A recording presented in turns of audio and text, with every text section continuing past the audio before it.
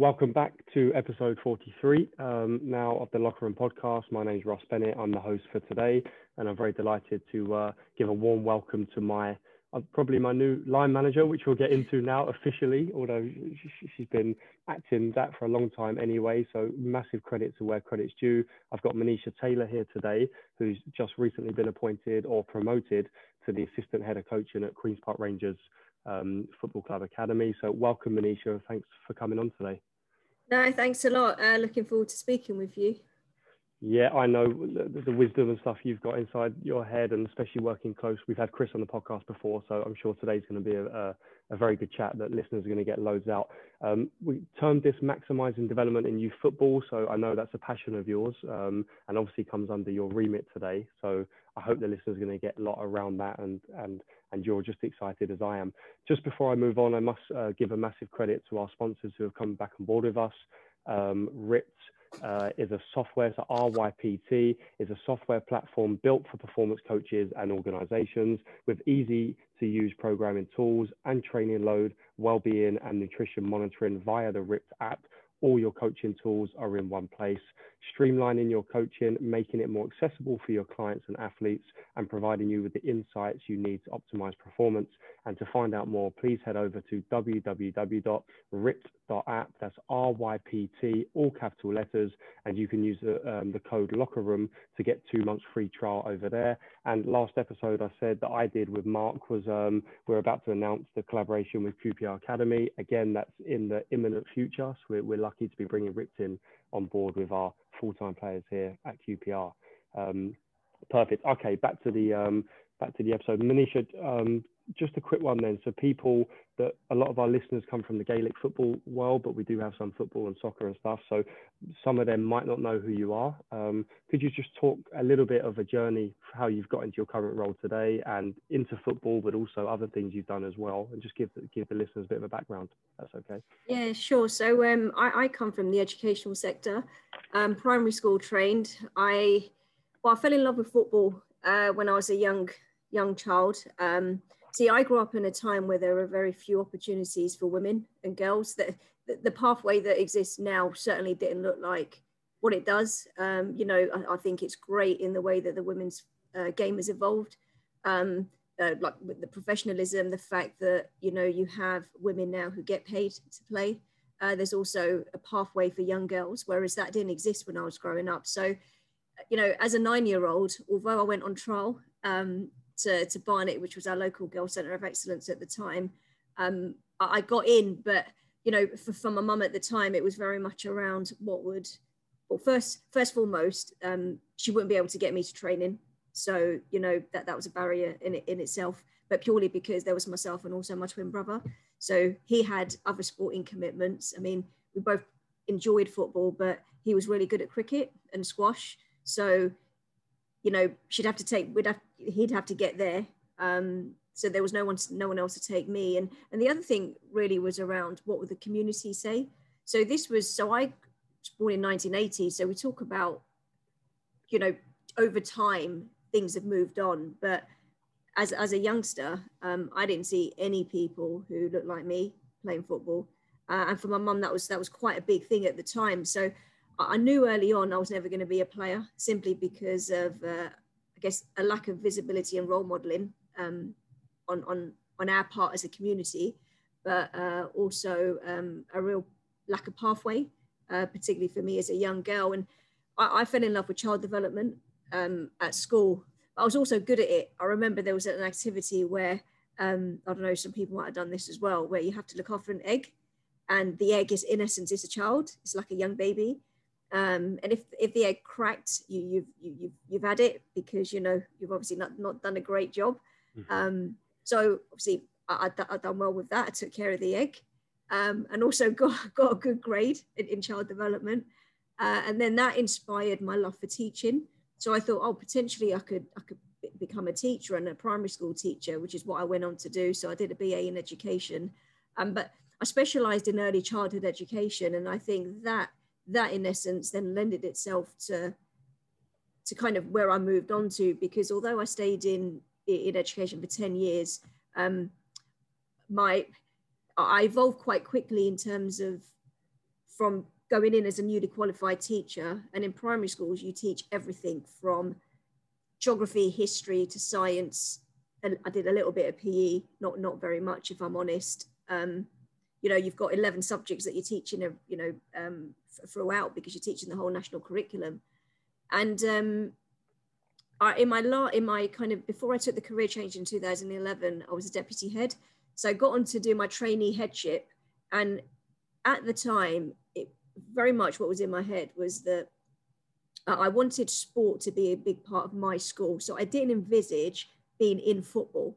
What I thought was that I would take football, because I love football, into my own school. So I passed my qualification for headship, but during all of that time, I also became a young carer when I was 18 for my twin brother, along with my family. So that completely changed the way, not only my outlook on life, but I think it certainly had an influence on the teacher and the person that I became, because of my brother's condition and the very fact that, you know, from depression, it went to schizophrenia. It progressively got a lot worse, to the point where he needed absolute one-to-one care.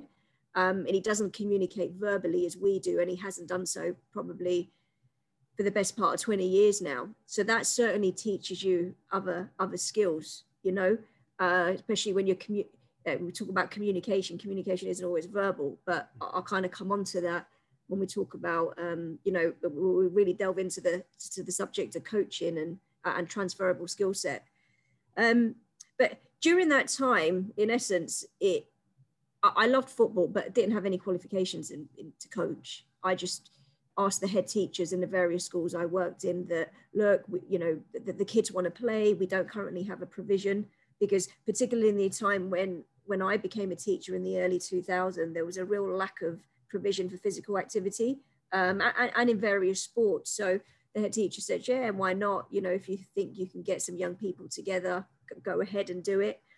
And it was one of the schools that I worked in neighboured Wembley Stadium, and it was in Wembley, and we worked very closely with Rachel Yankee and her football programme.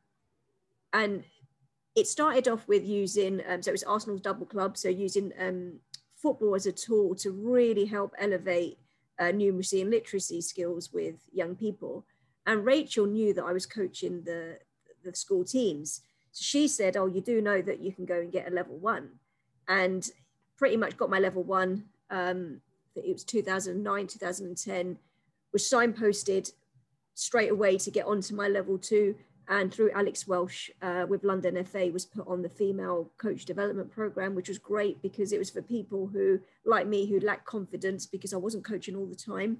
You know, I wasn't in that environment. I was doing a bit of schools coaching, grassroots coaching on the Saturday as part of Rachel Yankee's grassroots club, which was great for me because you're there with 30 odd 7, 8, 9-year-olds with just on the grass, you know, scooping up the poo in the morning, putting up the nets and all, you know, it was great. I think that was fantastic grounding and really good experience. And the career change really was coincidence, because my home circumstance in some respect forced it to happen. And I haven't looked back since, because what I was able to do was reconnect with the people I had connected with in my time in education, but football people, because I was still involved, but it was mainly through education. So Rachel Yankee gave me some work with her football program, and I was actually doing PPA cover going into schools. I was volunteering with Middlesex, and those then transpired into roles. So I was then, as well as doing grassroots coaching, I was getting paid work, you know, on the side, was doing one-to-one tuition, supply teaching, still earn some money, was delivering the quality work with the FA and show races and the red card. And it was in 2014 when I met Chris Ramsey. We were both on a panel together, well, along with Chris Powell, talking about inclusion and diversity. But I know he wasn't at QPR at the time. He was still at Tottenham. And one of the key things he said to me was, don't rush. You need to hone in on your trade and take your time to learn. But in any case, the prerequisite to be a part-time coach or any coach in the professional game would be a UEFA B. So I went on to get my B license in 2015. and coincidentally reconnected with Chris again at Troy Townsend's Kick It Out event in April. And he said to me, "What are you up to now? What are you doing?" And I said, "Look, I've got my B license, but Middlesex are folding." So I was centre manager in my last season there, and it was in the time where there was a restructure in the female game. So Centre of Excellences were no longer going to exist because they were now going to be in the guise of a regional talent club. And we didn't get a license to become an RTC. So I was actively looking for RTC jobs. And Chris said, "Look, you can come in and volunteer, but I've got, I haven't got any jobs, but you can come in and have a look and volunteer." So I thought, okay, wow, I never ordinarily get an opportunity like that. And I suppose the rest is history, because I started to volunteer. I'm not sure if you remember, Ross, but I'd be here quite early because I'd watch, Furs with the 18s. And I remember Murray was there at the time. I'd then stay back to watch the S&C, then go over to the Dome in the evening to look at the schoolboys. I'd do some sessions in the development centre, because what I understood was you're coming from a completely different sector and an environment, and the culture is very different to primary education and the professional game. The obvious being the fact that although I was in a senior role in education, I was managing women, and there were very few male primary school teachers, and you're coming into this whole new world, I guess. And I felt that you're almost starting from scratch again, because you have to learn the philosophy, learn the way of a professional football club. And coming in to volunteer and speaking to people like yourselves and other heads of department allowed me to do that. And I remember I knew Andy Impey before. I met him through an event at Kick It Out many, many years before I joined QPR. And he always said to me, if ever you can connect with Chris, come in. He's really open, and what a great place it would be, to be in. And I make him right, because, since I arrived, it's been really warm and welcoming. I think I've never felt out of place. There's been challenges along the way, but I think that's normal.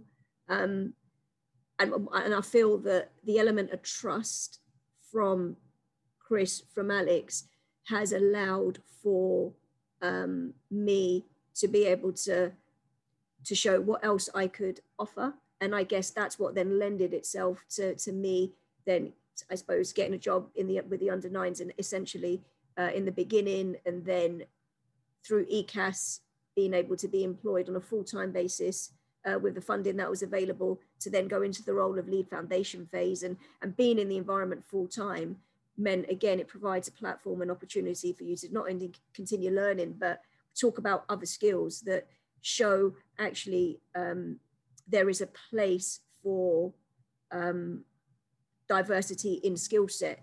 So when we talk about diversity, it's not just about, race and skin color. And yes, of course, that is what makes us different, but we are also different in what we can bring and how we can ultimately help the players, help the program. And recently, like you just said, there was a role that opened up for assistant head of coaching, and I applied and fortunately was lucky enough to get the role. And hopefully that can then inspire other women, other people who don't come from the professional game as a player, and people from diverse communities to think that, these things are actually possible. For sure. Thank you very much, Manisha. A very detailed account of where you've come from, both professionally and personally, and that's definitely added to your skill set today. Talk a little bit more about the culture aspect then. Like, as a South Asian woman, when you were growing up, football wasn't deemed as something that was a professional career or something that was respected, maybe amongst the community. How have you managed to navigate that and maybe change the way that it's looked at for you to come in full time and progress within this game? So ultimately, the network of support's really important. So when you're a young person and you're naive, isn't it? As a 9, 10, 11-year-old or a teenager, you're naive and you just want to be able to enjoy football. And and sometimes, unless these things are presented to you, you don't actively go out to notice difference. You don't, you know, and I realized early on that perhaps I am different, which is why there is a lack of opportunity. And when I was in a position to try and affect change, and along with many other people who are doing work in this space, it got me to reflect and think that actually, although I grew up in an area, so I live in North London. North London's really, you know, it's diverse, very multicultural, which is great. But having said that, football itself still didn't allow for access to equal opportunities for all, although it said, oh, we do. And one of the key things was around a network of support and access. So I was able to go on trial, but there was no one to get me to training. Yeah. And that's going to be the same for many other people who come from some of these, you know, come from communities where there could be a real big talent pool, but unless you can actually get to the centers, you know, whether it's academies, you know, boys academies or girls academies or girls RTCs, I think we're going to lose a whole load of talent. So as I, you know, grew older and became more aware of some of these issues that exist, and also I felt, you know, you almost have to be in a position to influence, to create change. So once I kind of was in that type of arena, what I was then able to do was volunteer my time and link up with organizations. So one being, for example, the FA, who I've sat on the Asian Women in Football steering group for a number of years. And it's, you know, it's grown. It's a makeup of women, South Asian women who are in different aspects of the game. But what's good about it is it's about the sharing of ideas and the sharing of expertise, because some of the conversations that kept coming up was around, well, there's a real lack of South Asian footballers. And one of the things, you know, and I think that we are moving forward and there are many people now doing great things. So you've got Riz Rahman at the PFA, for instance, and some of our boys like Dylan De Silva, Aaron Drew, you've got a number of boys, Amrit as well, they're mentors for the young South Asian players, which is great. So we've got a number of, I mean, we've got about 7 or 8 across the whole academy at our place who come from the South Asian community. That's just a one club. I mean, that's not because we forced it. That's about what's our catchment. Yeah. Are we in a demographic that is diverse and multicultural? And then it's, are we open to recruitment? And is there a pathway? And yes, we can clearly see that there's transparency there. And I think, you know, talk about the boys game or the female game, equally, we need to look at that, you know, too, because some of the things around the female game at the moment is that when you look at where the girls' academies are located, they're located in leafy areas that are not accessible to people from multicultural communities. And it's, you know, there'll be many people who may not be able to access these, therefore we're losing a pool of talent. So I think when you're in a position to be able to influence change and use your voice, for me, you know, it was a given. It was, okay, well, I have to, otherwise, why are you in the position that you're in? You know, you're in it for yourself, of course, because I want to grow, I want to develop. And, you know, it's been no secret. I've always said that football keeps me connected to my brother. But I also feel there's a purpose as to why I did make this big leap, because I was on a very good salary and took a significant pay cut. So that there's got to be an intrinsic motivation on my part, which is my family circumstance. And for that reason, I feel it's important that, you know, you do the advocacy work. So whether it's with the FA, with Show Racism the Red Card and Kick It Out, you know, and be a speaker or be on panels. So with Sporting Equals recently, I became vice chair of coaching. And it's not just football, it's across the board. But again, what's great is you're able to network and you're able to use your voice and share good practice. So obviously our club being one of them, but also share good practice with what some other people are equally doing in terms of this subject. For sure. Thank you very much, Manisha. And just briefly talk a little bit about your the ECAS scheme, which you said, which allowed some funding for you to come and work full time, essentially, at the club. And we were speaking yesterday about the schemes are great, but obviously then there has to be some sort of contingency and continuity of work after, and that's maybe where it lacks a little bit. Discuss that a little bit, and then obviously some experiences that have not happened for other people, opportunity coming out the other end. So the greatest thing that ECAS did was allow opportunity. So we know currently the reason we need schemes is because there is a lack of opportunity. If everybody was treated on a fair and level playing field, we don't need bursaries and schemes, you know. So what ECAS did was allow for somebody like myself and also women. So it was people from different backgrounds and women. And the good thing was the Premier League and the FA recognizing that we clearly need to redress the balance because there's an imbalance of people who work within the professional game. And it allowed for me to become full-time because as a club, we wouldn't have, like, you know, having spoken to Chris, they wouldn't have been able to get me in full-time at that stage because we just didn't have the money and then to do so. And the jobs didn't exist anyway, you know, the jobs were already taken. So when I applied, well, in fact, Chris and Alex applied on my behalf. I applied before I was at QPR and I didn't get on. I got to interview, but the advice given was you needed more formal club experience. And I took that on board, and you can only get experience based around, you know, the access and the connections that you have. So a lot of the experience was around being in grassroots clubs. And lo and behold, when I then started to work here, I did forget about ECAS until Chris and Alex said, oh, well, it's open to Cat 2 clubs now. And if you get on it, we can get some funding to bring you in as lead foundation phase. And when I went to interview, it was interesting because it was the same people there. And it was very much about being able to show how the program can help you and what, you know, so personally and professionally. But one of the biggest learnings I got from the program was that I was already at a club. So I didn't need to be placed because in essence, what the placement does is it places you in a club.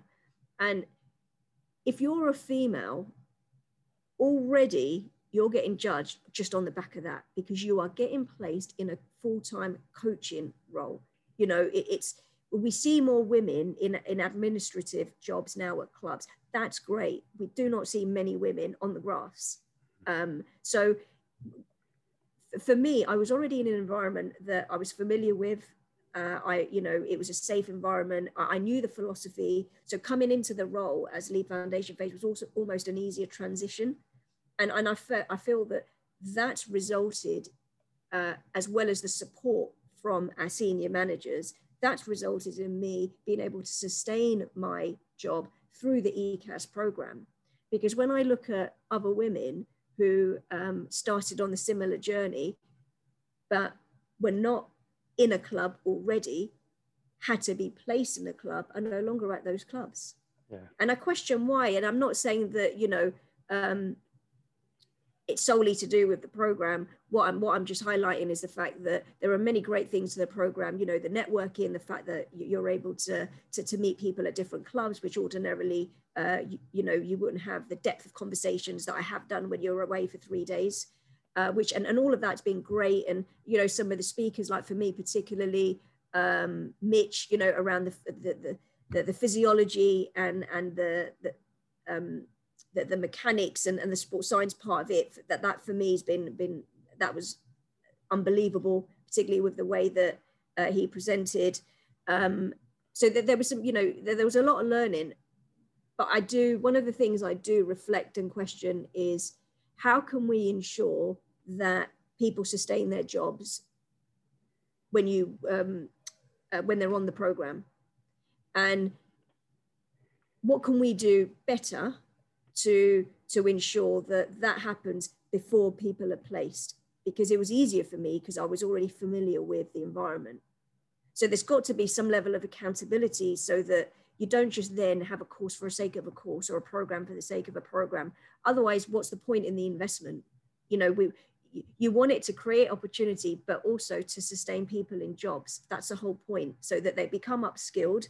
You know, after 4 or 5 years, it's a case where, okay, you know, that they could potentially be in a position to be able to look for other jobs. What you don't want is a case where people fall out and they're now no longer on the course, and you know, and no longer maybe even in the game.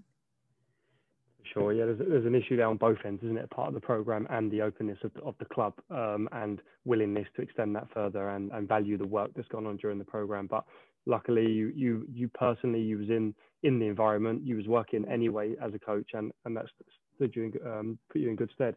Just bridging the gap now before we move on to more of the coaching stuff, Manisha, what transferable skills did you have personally? You spoke a lot about communication, which is a big one we'll go into in a bit more, but what about like the stuff directly from education and talking about development? What did that give you coming into a coaching in a football environment? And obviously the cultures are completely different, but the outcomes of learning, there's definitely similarities there and consistency. So what did you learn from your early years as a teacher and education and assistant head and stuff? And how did you bring that into your coaching?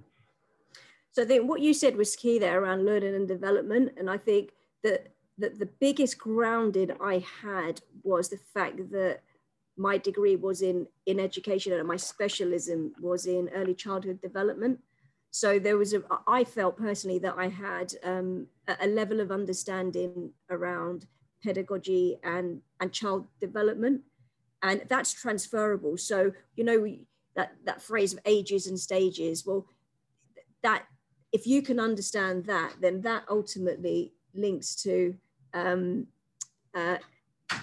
anything you do when you're working with young people. So for example, you know, the simple thing of knowing that when children are younger, they're more egocentric, you know, that there's a lot of enthusiasm, that their body's still developing, they're still growing.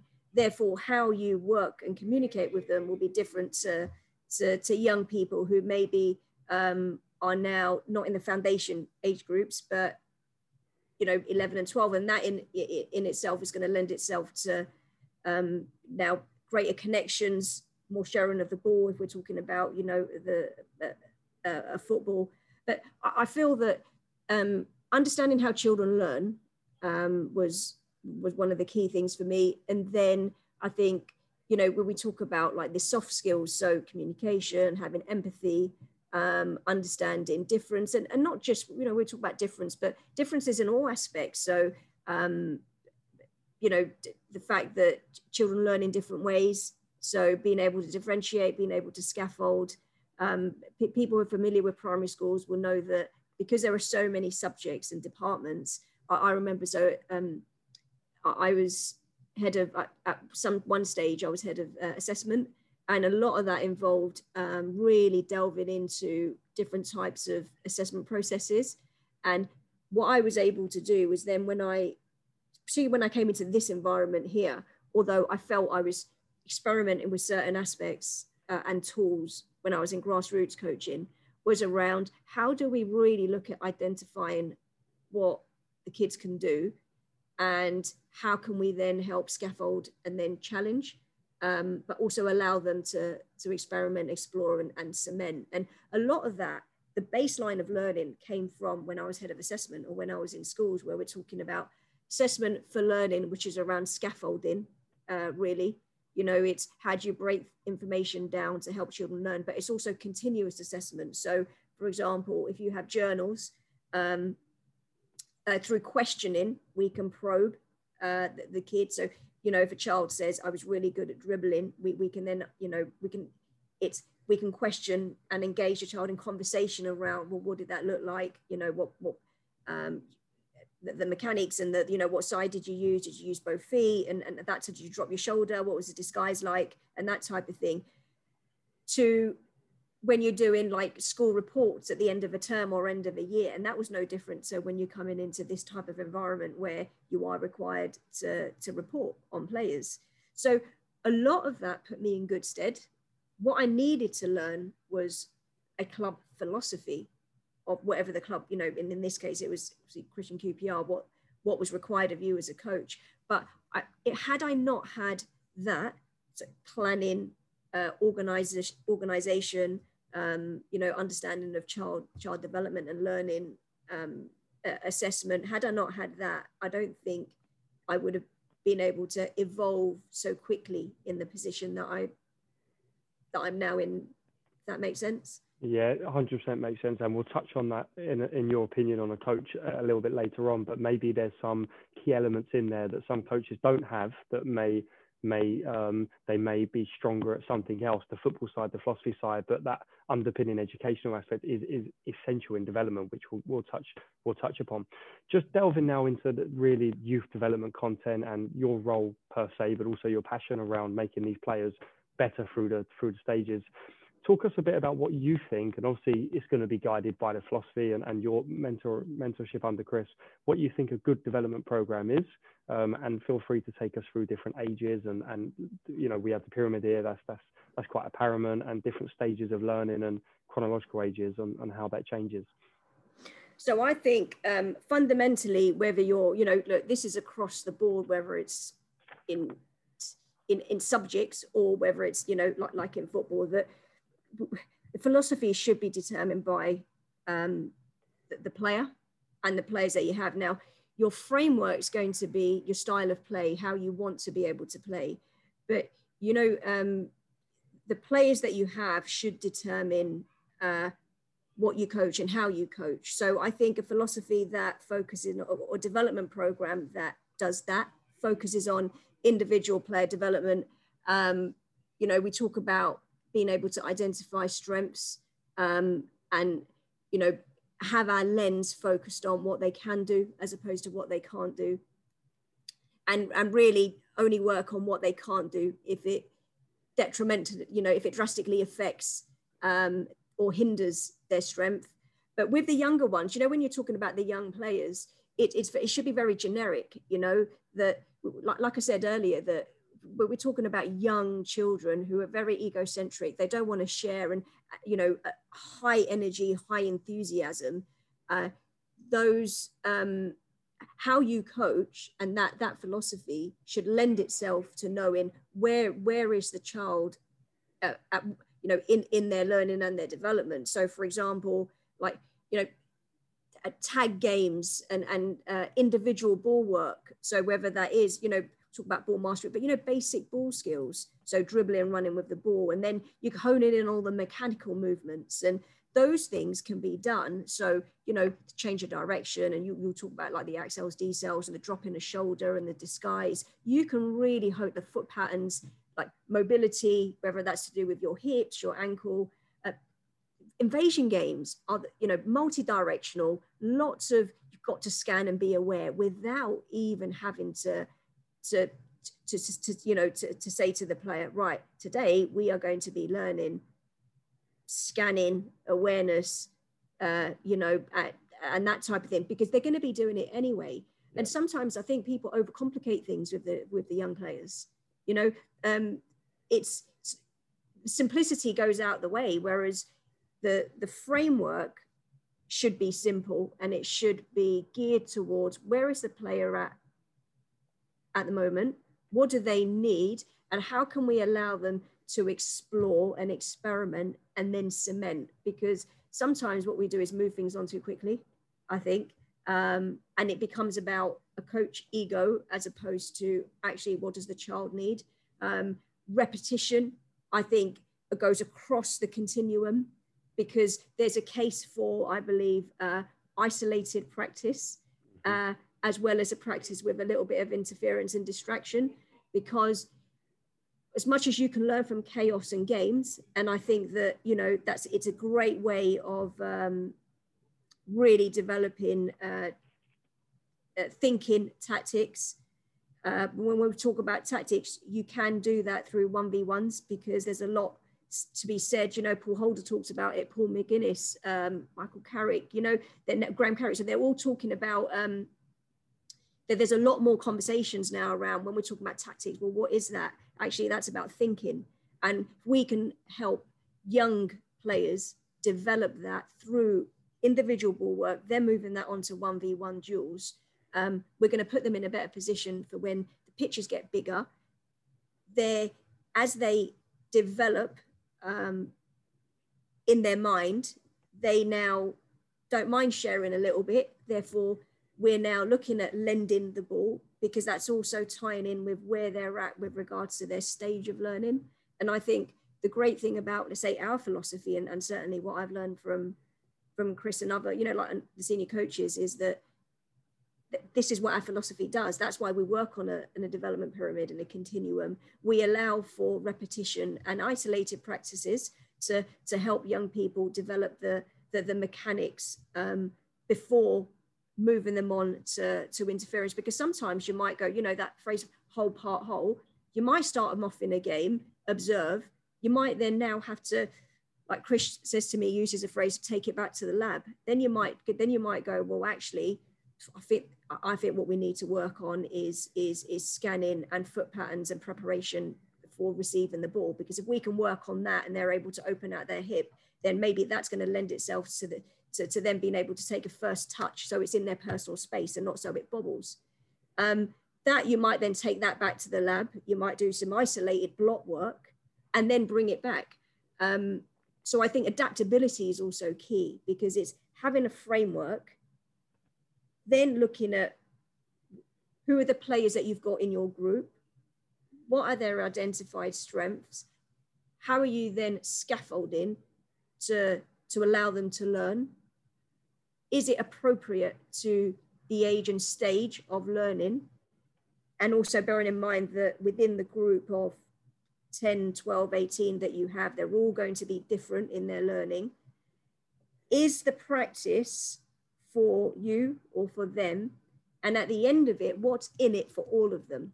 So you can have one practice, as we know, you can have one practice that allows for all players to work on what it is that they need to work on. And then, as you go up, as we know, that will become a little bit more bespoke. But you think about, like, that our basic practice, we've got a defensive arena.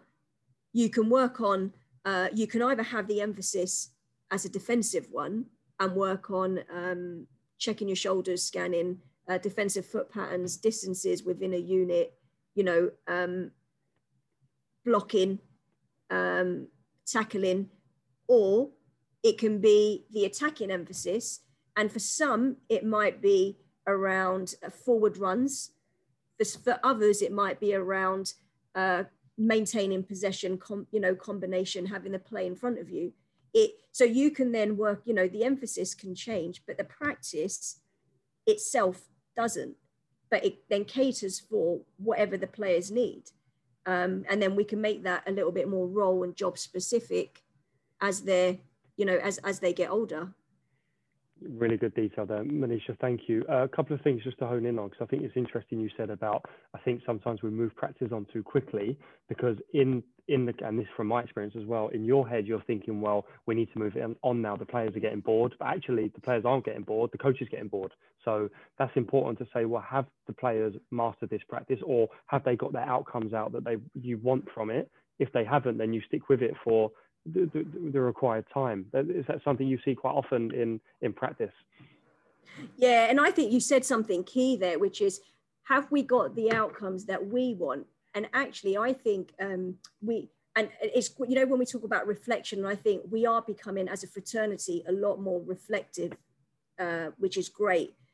That is it about the outcomes we want, or is it about the outcomes that the players need to get? Because sometimes that can also differ, because in our head, we might think, okay, we want them to be able to do this, but does that correlate with what the player actually needs? Because, I think biases also set in sometimes with particular things. So I've seen it many times, and I've been guilty of doing it early on, but you have to reflect, you have to learn, you have to take on board information from, good people you have around you who can help you with understanding, I'm saying readiness. So I remember I did psychology A-level, but even in my, when I was doing my BA in education, we talked about like Piaget, and there were other psychologists in terms of their theories, and readiness was a big part of development and learning. That why are we moving it on if they haven't grasped the basic concept? So you think about, talk about like receiving the ball. If, oh, well, they can't really receive it properly. Oh, you know, it's you want it in your personal space as a dead touch, but it's bobbling all over the place.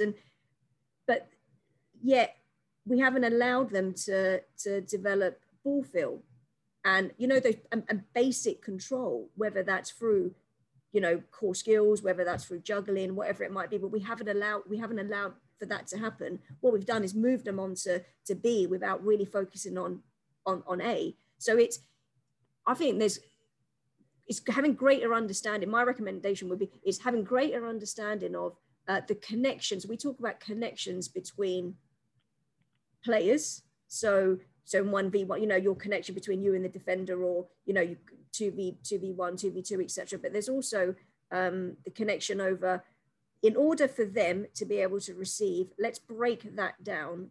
What do the core ingredients look like? Okay, what do they need to be able to do? They need to be able to open it. And then we've got our glue with the awareness, movement, time and execution, but Paul McGuinness equally has done a lot of work. So it's been really honed in and ingrained on my A license around, you know, deception, movement, technique, scanning. Those things are really so we say it's the glue. That's your core ingredients, isn't it? It's like, you can't just have a cake. You have to have things to put into the cake. This is no different. You know, that before we get them to receive on a half turn, have we worked on the mechanics, the ball feel, the touch, the scanning, the opening out of the hips, the arms, you know, what's your head doing? Have we worked on those things, or are we just moving them on very quickly? So like you said, I think, yeah, I've seen that. And I think a key thing would be to go back and think about what's your overall, or what is it that we want to achieve for the players? How are we going to help them do that? That's your key ingredient. You know, all those things I spoke about in terms of scanning, you know, perception, foot patterns and stuff. All of that comes into core ingredients. Then you take that back to the lab and go, what practices can we design to allow for that to happen? Then you go back into, right, we want to go into receiving, combination play, or whatever it might be. Yeah, perfect. Thanks, Manisha. And hopefully the more experience, then I guess the better the coach gets. What the coach would like out of the practice should lend to what the players need out of the practice, and that should marry up. But you're right, in times it doesn't. Another point just before we move on was around isolated practice and what I would say close skill practice, which is a big topic always in the coaching and pedagogy, especially newer schools of thoughts and around development. But I think, as you said, even with the young, like under nines practice and the foundation phase, where you've got your tag games, where you're getting your awareness of scanning without explicitly breaking that down and coaching it, even though you might take that back to the lab at some point, but then you've also got your individual ball work. The combination of the two and how you marry one and scaffold one and talk about mechanics, talk about individual movement, break it down where the players can actually understand it, and then how that goes into a chaotic game with interference, distractions, and the game itself. That's the key, isn't it? To make sure that they learn that broken down skill and it goes into the game. You can't just put them into the game and say, well, you've got to check your shoulders and you've got a one bouncer pass to the right winger, because you haven't worked on that. So that's where I think that theory gets broken down. I mean, anything to add on that? Yeah, I'd say what you said was key, because that's where we're not all experts in all these different fields. And that's why I think working as an MDT is really crucial, because that's where you might go to your sports science team and have a conversation around, okay, we want to work on certain movements. How can we do it so that they're football movements? Because I think there's also the element of where it becomes disjointed is that you have a sports science team doing a warm-up, and then there's no link to actually it going into the football part. Whereas there should be synergy between that, because they should be football movements and not isolated movements. You know, we're just going to run with it, or we're just going to do sprinting and so on. And I understand there is a place for that. I completely understand that, but I think generally I'm saying that's where, like you said, speaking with the experts in those particular areas and planning together will allow for that to happen, because you are not going to be the expert in all of those areas. Yeah, agree. And even just an understanding that if somebody's not doing what you think is at the right level, or is underperforming or failing, as we like to say in certain things. You can't just keep putting them into that game scenario and expecting them to get better and better. You have to, as Chris said, take them to the lab and really break down what it is they need to improve on. Okay, moving on, Manisha, and probably a lesson for me. You can talk to me a little bit. What, in your eyes, within your remit and your phase, what makes a good coach? And it might change, as you said, at younger ages and as it gets a bit more specific and you're honing in on different skills. But what makes a good coach that you see on the grass, and how they affect change with players? I think we can all say fundamentally you need to have subject knowledge. You need to have a baseline of subject knowledge, but you can have subject knowledge and not be able to connect with the players. And as we know, Chris talks about connection as being the biggest part of any coach, and being able to communicate and get the best out of them. You know, how many of us know what the kids like to do outside of football, or what they've done, you know, but what their favorite films or foods are, and that type of thing. So I think getting to know the players, connecting with them, I think having energy and enthusiasm. The younger the players are, you're almost, you know, acting, aren't you? You know, there's got to be that bundle of energy, because your enthusiasm, you'll impart that onto the kids, and they've got so much energy and drive. It's, I think, so that the younger they are, that's really important. Being somebody who's going to be empathetic and open. I think someone who's going to challenge their own biases, definitely, because like you said, you have different types of players, doesn't matter what age and stage, you know, across the whole development continuum.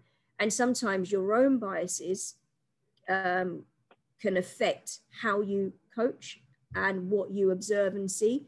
So I think challenging your own biases, becoming more reflective, being observant, but really knowing what you're observing, which goes back to subject knowledge, being open to working in partnership with other departments, leaving your ego at the door, and really recognizing that we are here to develop players to be the best that they can be, because we know the statistics are so low that the majority of those who come to us are not going to be professional footballers. You know, what we want to be able to do is make sure that they have not only a great time, but they have a real learning experience that makes them rounded. They come away as better footballers, but more importantly, as good people. And they can come away with all these skills, and it might be in other salaried football, it might be in education, or something else, you know. But that I think is really important. And the only other thing I've had, but I've spoken a lot about it already, is around a real understanding of development and learning. Because whether you are working with an under 23 or an under 9, they are still in development, you know. And I think that unless we really understand how children learn, it becomes very difficult to help them. Yeah, and a first team player. Everyone's learning, and trying to improve. I think it's important, and especially into senior, into county and senior club from the Gaelic perspective as well. Manisha, thank you very much. Just bringing that on then to the training session, the individual training session. A lot of listeners will want to know, you know, what's your views on setting up the training session? I know we spoke a lot about it laterally and inadvertently, and it will depend on what you're focusing on, what the outcome is. But what do you look at when you're designing training sessions for a session to have good outcome and get the learning outcomes that you want from it? So I'll say, look, one of the biggest things I've learned from Chris over my time here, and how we plan is, people who know QPR know the plans are done. It is very rigid in that respect. You know, we've got, Chris has already designed the practices, but the key learnings I've taken from Chris are this, and we've seen it work, is that simplicity. It's not, don't keep changing the practices. Be confident in yourself and be patient to keep the practices the same. But the more you understand the principles and you work to a style of play as opposed to a theme. Today we're just going to work on playing out from the back and so on. The more I think you'll see long-term benefits. So I'll give an example. If we're doing hit the blue, which is a pivot play practice, you can have the emphasis is going to be around pivot play and midfield movement, combination play, and so on. But you can have a defending emphasis too, and still do hit the blue, because you can work on swarming, and just keep working, and breaking down different aspects of defending, and do that over a number of weeks, and do the attacking part over a number of weeks. But there's always a yin and a yang, as Chris says, isn't it? So if you're attacking, you still got to be able to, you're going to defend to regain possession. So I think simplicity, don't keep changing the practices, because the more we do that, the players have to learn rules. And most of the time, the session becomes about learning the rules, and they get very little contact and ball time. Be patient, because development's a journey, and be patient in the respect of you don't have to keep changing things. A lot of that's going to come from your enthusiasm. So as much as over at our place, the sessions are prescribed, our personalities are different, and our charisma and how we execute and deliver the session is going to be different. And the more enthusiastic we are about it, that will rub off on the players, and the players don't get bored, like the coaches get bored. And the only final thing I'd say on it is around just, be clear with your principles, so there is a place for where people coach to themes, which is fine. But as we know, on a pitch, they're in one of, they're either in, we talk about score, make or stop, or, talk about they're either scoring goals, assisting, maintaining, or getting something out of it, or defensively, they're either winning the ball back, making play predictable, supporting the first defender, or in some type of team function. And we can't always just stick to, well, we're only going to look at build-up play. We're only going to look at creating and combination play, because what we've also got to consider is what we've spoken about, which is making sure all the players get what they need. And the fact that through the game, it's so fluid, isn't it? You're in these things all the time. Yeah. So it's being clear on your principles, and coach, we coach the principles, don't we? For sure. Just as you said that, I moved the laptop round because we got the in possession, out of possession checklist on the backdrop there. So things that you were speaking about. I think that's important, because look, I've been in it firsthand, where for a 6-week block we've coached the same stock practice, and obviously you've added phases and small-sided games, large-sided games. You've changed the things around the stock practice, but it's about what you focus on in the practice. So you're saying they're playing out from the back. Well, you can play out from the back and hit the blue. You can set your 2 centre halves up and talk about serving into the blue. You can relate stuff into these stock practices that you just need to think about the game and the LPs in a little bit more detail. Brilliant. Thanks, Manisha. Just moving on a little bit, I know you spoke a lot about individual approach within the sessions, and especially at the first part of it. It's becoming a real hot topic at the minute, individualization, but this has been around for years in terms of, way back when I was at Chelsea years ago. I know Chris has been talking about it for years, and even since I come from QPR, the individualization is key. What extra bits, apart from the individualization within the sessions, taking it back to the lab, you might get unit work. What else does that really mean to you, that individual approach mean to you about getting that player to the next stage or ultimately over the line? I think similar to what I've said earlier, which is we talk about understanding what the player needs, but in order to understand what the player needs, we need to understand the subject. So, and that's why I talk about, we talk about diverse skill set. That's why I think you do need different types of people, because you're going to have people who are better equipped at that and other people who are better equipped at understanding learning and development. So you can marry that together. So it's having the subject knowledge to then understand what do players need, then being able to identify what is their strength. Then you need to allow time for this individual to develop. So patience, an understanding of that, the age and stage, understanding that as they develop, there'll be various contributing factors such as growth, adolescence, and many other things, their body changing, pitches getting bigger from when they're young to when they're older, all these different dynamics, friendships, things that happen outside of school. So it's more than just the football, it's more than just here. So when we talk about that individual player development, it's got to be very holistic, which is why working with different heads of departments whether it's medical, psychology, sports science, and so on. I think that's key. Yeah, really is. And I think it's now good to see that the norm is becoming this individualized approach and different ways that get spun on it. I know you've got to go soon, Manisha, so I'm going to ask you one more question and then we'll wrap up. I'm sure there could be a part 2 to this as well. There's a lot of talk around development and winning, especially within the games program, about winning games. And there's always an argument to say that even within development, you need to create that winning mentality and to be able to win games. And I even look at the Euros at the minute, and you look at countries like Italy, for example, who my wife comes from, so I know a lot about them now. And it's from early on, they're very competitive. They want to win games, and you can see that in them. And maybe that's something from the development.